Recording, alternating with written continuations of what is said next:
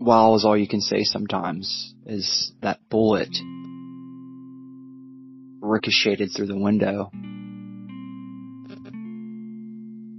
It ricocheted through my foot. And it's really strange how we suppress trauma in our lives. And I never realized that. Really, 37 years old, I'm just now realizing how much trauma I had suppressed. My mother reminded me not too long ago of what happened. And when she mentioned it, all those memories came back. Memories and memories. There's so many forgotten memories in my life. There are years of my childhood that I just don't recall. For the life of me, I've tried to dig it up. Went to therapy, counseling, and every time I would dig up what they asked me to dig up, I would spiral out of control. So out of control. Have you ever felt like you were spiraling out of control? Maybe somebody was digging at a wound that had never been healed. It was just a Band-Aid on it. Yet you wanted to find, to seek out some resolve in your life. That was me. Resolve is all I wanted to find in my life and feel, and never really realized what that was until I encountered and really stepped into sonship through Christ Jesus. When my mother told me that story, the reason she told me that story was I was reminding her, or I was recalling my stepfather was just a very abusive person. He was very hurt and broken. I was telling her the story of when I recalled, when I was a child at that time, having stitches in my foot. I could not remember for the life of me why. I just remembered Charles taking off his belt and just beating me with the belt buckle. And I had whelps so bad that I could not go back to school. It was just one moment, one of the situations on many. They were all of epic proportion. They were all so traumatic, so hurtful. Yet, I have so much peace about it. My pastor friend, great friend of mine I've known for many years, he has a church called The Gathering Place in Port Neches, Texas, John Ortiz. And John Ortiz said on one occasion, I was sharing a little bit of my story, my life. I had lunch after church with some of his members, his congregation were dining with us. And when we left, I said, man, it's crazy because I never was able to tell that. And he looked at me and said, Richard, that's because you're walking in victory. How much truth is in that statement. When we walk in victory, I'm not saying to share your story or your journey with everyone, because it's the altar of our heart. Some things are just meant for you and God.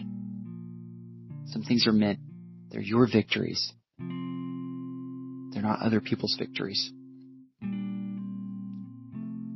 When I was in counseling in Nederland, Texas, years ago, the church I was attending there, good people, lovely people, a great man of God who mentored me and really saved my life, and I'll share that later as time passes and episodes materialize. I'll be able to share that with you. But I saw a counselor, and she looked at me one day and she said, Richard, everything you've been through is not for you, it's for someone else. And I'm not trying to contradict what I said earlier about your story's not to be told to everyone. Some of your victories are your victories. They're for you. Maybe it's not what we articulate. Maybe it's in the way that we live that can be a life source to someone else. And I didn't share that with you guys to get anyone's sorries, because to be honest with you, you're the second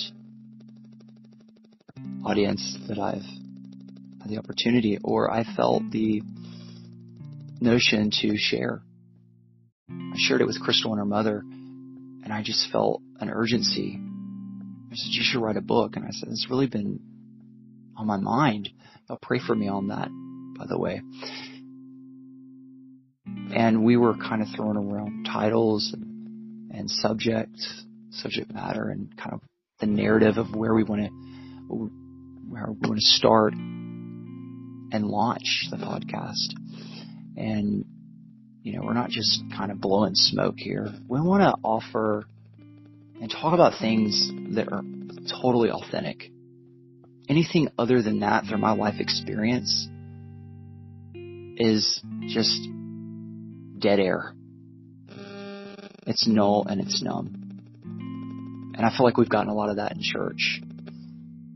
We feel like that things have been told to us that do not meet us where we are. People have given us a set of rules, obligations. A lot of obligations have been in ministry, and ministry does not mean to do that. But it just comes with the territory, I guess. You wear many hats in ministry. A worship pastor might have the title of worship pastor, but I promise you he does many other things. Or a pastor, many hats. You just have to be multifaceted and cross-trained in many areas, whether you like it or not. And it's good for me because I tend to develop naturally in that sort of atmosphere. I look back on it now and I'm like, wow, I've grown and learned and obtained so many things from different people through their stories, through their life, and through experience in ministry and in life. The most experience I've ever had that I look back now that I have is life. Being in ministry, I had honestly no real clarity of life on life's terms. If that makes any sense to anyone listening. Makes sense to me. 37. I remember my uncle said to me on one occasion when I was in my earlier 20s, he said, son, your brain will not turn on until you're about 30. And man, oh man, was he right. About 30 years old, the light bulb kind of went off. And I'm like, oh, okay, this is what life is. Really, it's just putting the shoe on the other foot. And you only learn that through, I hate to say it, through mistakes. You fall forward. And I think when we come to terms with that in our failures, promise you, later you will see the true victory. It's the small victories, the very small victories that prepare us for the battles that lay ahead. My brothers were fine. My mother was fine. My mom said, when she said, recounting this story, she said, Richard, I remember that vividly. I would hope. But she said, I remember vividly when we took you to the hospital. They didn't numb it, and you were just screaming when they were giving you stitches. And all of those memories came back. And I could just see it like a movie playing, a movie reel just playing back in my mind. And I'm like, wow. It felt like resolve. It didn't hurt. It didn't hurt. But it did hurt when I couldn't see it. In the past, it did hurt when I didn't know what was hurting, why I was acting out, why I was around toxic people, engaging in toxic environments, playing Russian roulette with my life. And he has saved my life many times. I've had a gun pulled to my head and the trigger pulled back with the ammo in the gun. The man looked at me. He said, this gun is loaded. Miraculous. It's a God thing. And if you're listening, you don't have to have that. I don't have the finger in the barrel story. But I promise you, God's finger has been in the barrel of other things. So many things. Sometimes we have to listen to someone else's story, and I just pray that this ignites something within you that you find resolve. Resolve is a very, it's just a really, really, it's a bigger word. I can put the word resolve in so many context, many situations. Unresolved issues, bitterness, anger, resentment, they just rent space in your head. I told a friend the other day, was reaching out to me and opened up to me about some things in his life. And I said, man, some things you just can't pray away. And I was like, wow. I didn't even think about saying that. And I began to really kind of meditate on that. And Chris and I were talking, and I said, it's a thorn in the side. We're taught in church that God will work it out. Okay, I know that, but how? When we say that to someone, I believe that a lot of times we're just saying that because we don't know what else to say. And that's not bad. But I just want to urge someone to kind of run that back.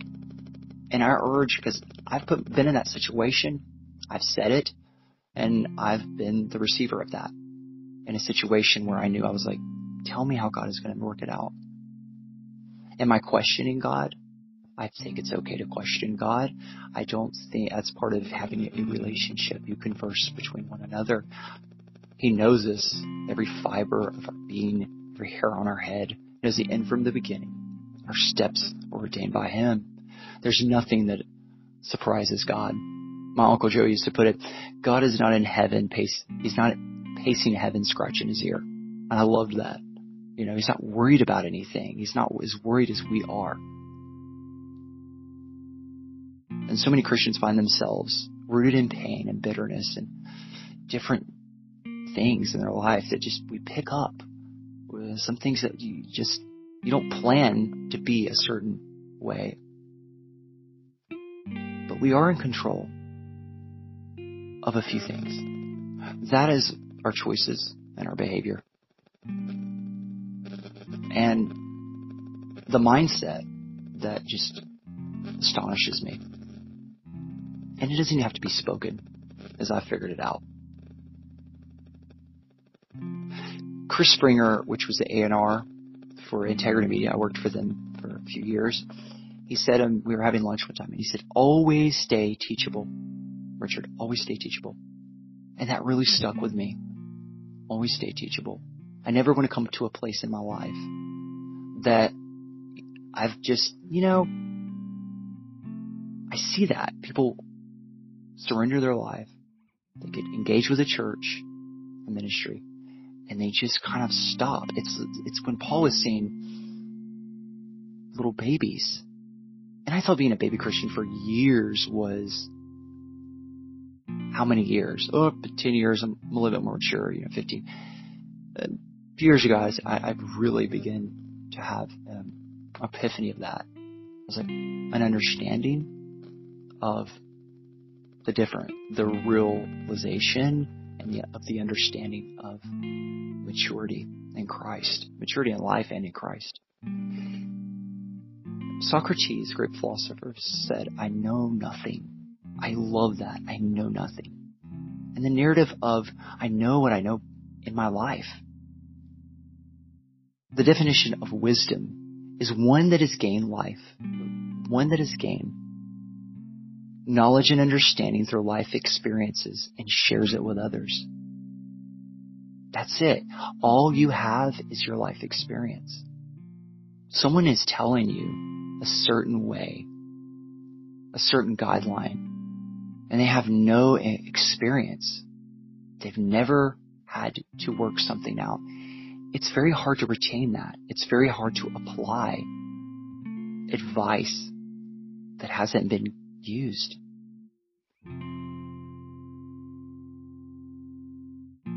Fight or flight. Fight or flight. Do you live in a fight or flight mode? I did some study on fight or flight, and it's crazy. Really, it's really, really crazy. I was reading the medical journal of fight or flight, and there was a segment that said that physiologically it's possible to, when you're in a fight or flight mode, we hear that a lot. Let me kind of break that down. I'm sure some of you have heard it. Fight or flight is the burning car or the burning house. The man or woman running in the house and saving the baby, not even feeling any pain. The mother lifting a car off the baby, having supernatural strength. And this is medically documented. But it says that if you stay in this mode, that your brain will become toxic to your body. Medically. I'm not making this up. I'm not making it super spiritual. It's a literal medical conclusion that is proved through science of medicine. And I feel like that we do that in our faith, in the contrast of our faith with the fight or flight, in the contrast of my life. Fight or flight. We soar high. We get engaged with something. And we just go on this momentum. We don't say discipled. We don't say engage in the word. In healthy, whole relationships. Because there's no direction. I see a lack of discipleship in church. Very lack thereof. Jesus said, go ye therefore and make disciples. Disciples, that is the commission. Go make disciples. Not robots. Not members. Not ideas.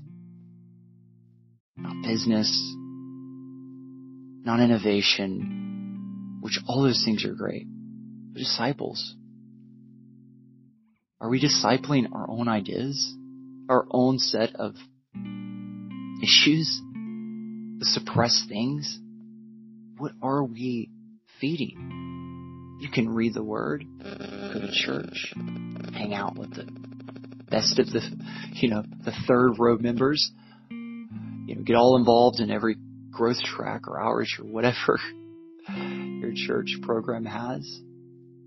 But you lack discipleship. I'm speaking from my own experience. That's it. I want to encourage everyone, plug in. Get involved with what you're involved in. Uproot that. And just, Lord, fresh. I need a fresh, clean slate. He gave you that at the cross. We have all the abilities and tools laid right before us. The Holy Spirit, pray that activates in your life with confidence, direction, clarity, and sound mind. Sound mind doesn't mean substance. A sound mind, peace, all the fruits of the Spirit. Sound judgment, sound reasoning, sound choices, sound behavior. I'm telling you, when I came to the point of I'm not going to make a decision. Scripture says, count the cost before you make a commitment. What do we commit our lives to? Do we count the cost, or are we playing self-preservation? Thanks, guys, for tuning in. This is the second portion of our first episode, Fight or Flight. And I'm going to share a little bit more as we go of my life's journey. And our next episode, co-host Crystal Rodriguez will be joining me. And we are, again, so honored and blessed to have you take a listen to us. Leave some comments, prayer requests, topic ideas, your needs, where you are. We really love to be engaged with people. We want to hear back from anyone and see what's going on and be a life source to those around you. It's so easy to get caught up in negativity, especially the past few years. I'm not saying be, blissfully positive about everything, because we need to be realistic about things. But let's turn our attitude around. Speak life, not name and claim it. Speak life into your situation.